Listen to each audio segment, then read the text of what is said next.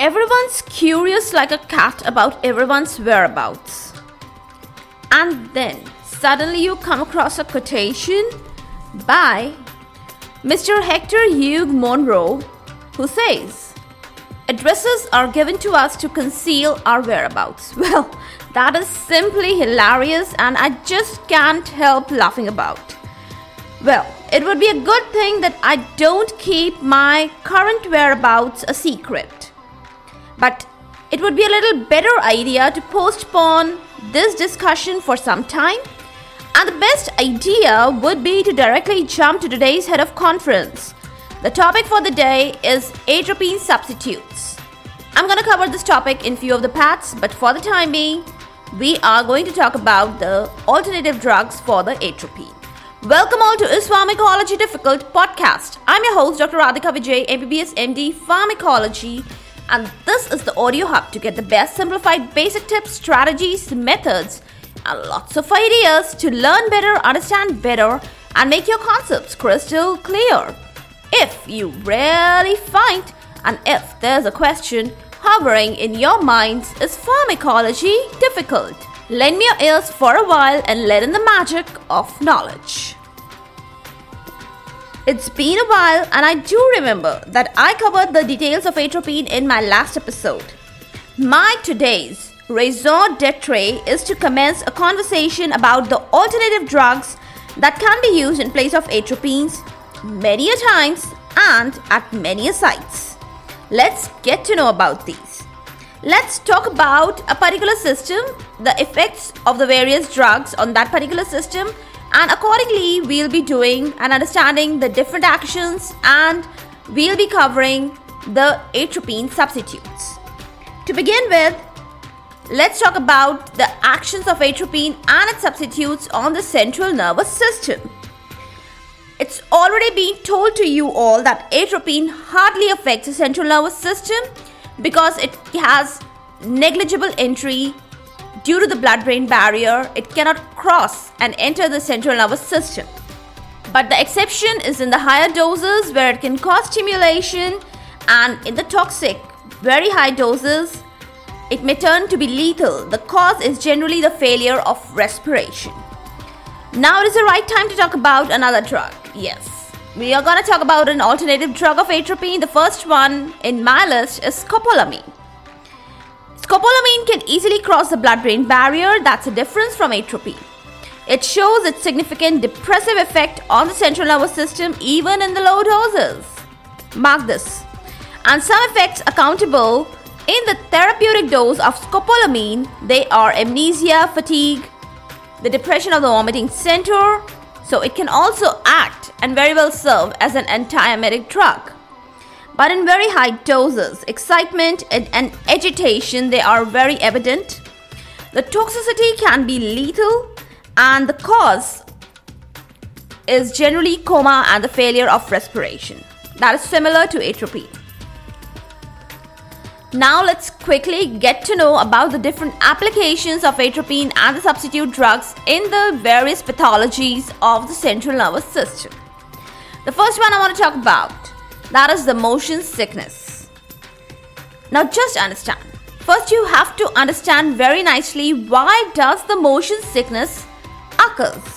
You might have noticed that whenever there are actions like the air travel or the ship travel, then people are complaining of severe nausea. Its real scientific term is motion sickness. That is the sickness caused due to the motion, air motion, water motion, etc. And the scientific cause is the disturbance in the equilibrium locus that is found in the vestibular apparatus in our ears. The signals, they are reaching the vomiting center in the brain, and the main neurotransmitter is acetylcholine, and it leads to vomiting or emesis. When in such a way the vomiting is occurring, the origin is labyrinthine and it's known as the total condition. All the cumulative effects, signs and symptoms, they are termed as motion sickness. That is nicely comprehended. This is the apt term for this. Okay? I hope you understand. In such cases, scopolamine around half to 1 milligram. It may be given as subcutaneous dose. It may be given as a transdermal patch. That is the latest trend of giving scopolamine. In either of the ways, it suppresses the vomiting center and also depresses the central nervous system up to an extent. If the transdermal patch is applied behind the pinna of the ear, there is a constant release of the drug that is ensured. And in all the cases, prophylactic use of this scopolamine is recommended for motion sickness. Why? Because once the sign and symptoms and the nausea and the vomiting, it spreads, it takes over, it is very difficult to alleviate this particular pathology by root cause. The drugs are not very effective once the problem starts. So prophylactic use is highly recommended. That is all about motion sickness. The next use of atropine and its substitute drugs is very profound in the treatment of Parkinsonism. That is the Parkinson's disease. What actually happens in the Parkinsonism? There is a cholinergic excess. It may lead to tremors and rigidity. Now, these all problems or signs and symptoms, they are very well treated with the combination drugs of dopaminergic drugs and the anticholinergic drugs. The anticholinergic or the antimuscarinic agents that are used in combination, they also benefit by curbing down the extrapyramidal side effects that are a very prominent side effect, a part and parcel of the antipsychotic treatment or the antipsychotic drug therapy. Now the question arises, what special antimuscarinic agents gonna be useful? Or you can use any antimuscarinic agent to curb down the extrapyramidal symptoms? No. Now there are specific special agents and their names are benztropine, another agent benzhexol, also known as trihexyphenidyl, and one more drug piperidine and procyclidine. They are the 4 drugs that you can use to treat the extrapyramidal side effects or the symptoms that are generally seen in the antipsychotic drug therapy. And the dose, they ranges from 5 to 15 milligram, separate for each of the drugs. So that was the treatment and the benefits of the anticholinergic agents in the Parkinson's disease. Now the last central nervous state or the condition demanding the use of anticholinergic drug is the diagnosis of the Alzheimer's disease. For this, what do you have to do? For this particular purpose, you can instill a short-acting antimuscarinic agent. The drug is tropicamide, and if after instilling tropicamide in the eye, there is a too much, that is excess of pupillary dilatation observed, then you can quickly get to know that patient is suffering from Alzheimer's disease.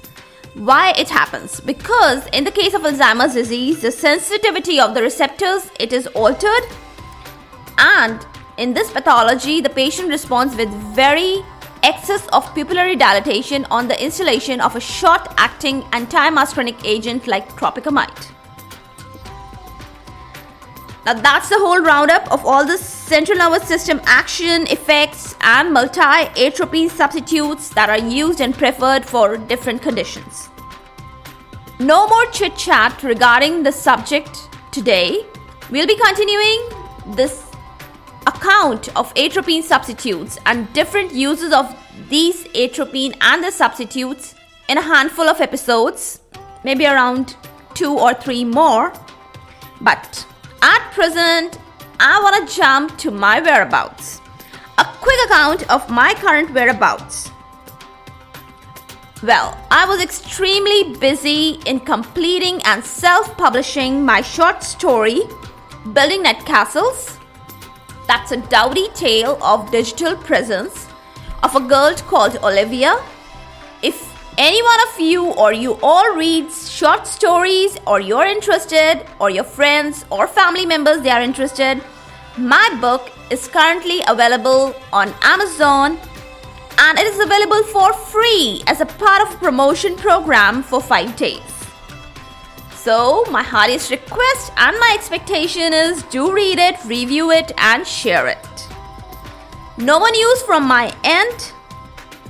All the links for the book will be shared in the show notes. You can also find the links on different social media handles of mine, on my websites, on my YouTube channel, etc.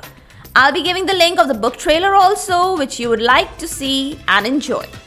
For all the updates and latest episodes of my podcast, do visit www.ispharmacologydifficult.com, where you can also sign up for a free monthly e-newsletter of mine. It actually contains a lot of updates about medical sciences, drug information updates, and my podcast updates also. You can follow me on different social media handles like Twitter, Insta, Facebook, and LinkedIn. They all are with the same name, is Pharmacology Difficult. If you're listening for the first time, do subscribe and follow whatever platform you are consuming this episode. Stay tuned. Do rate and review on iTunes, Apple Podcast. Stay safe, stay happy, stay enlightened. Thank you.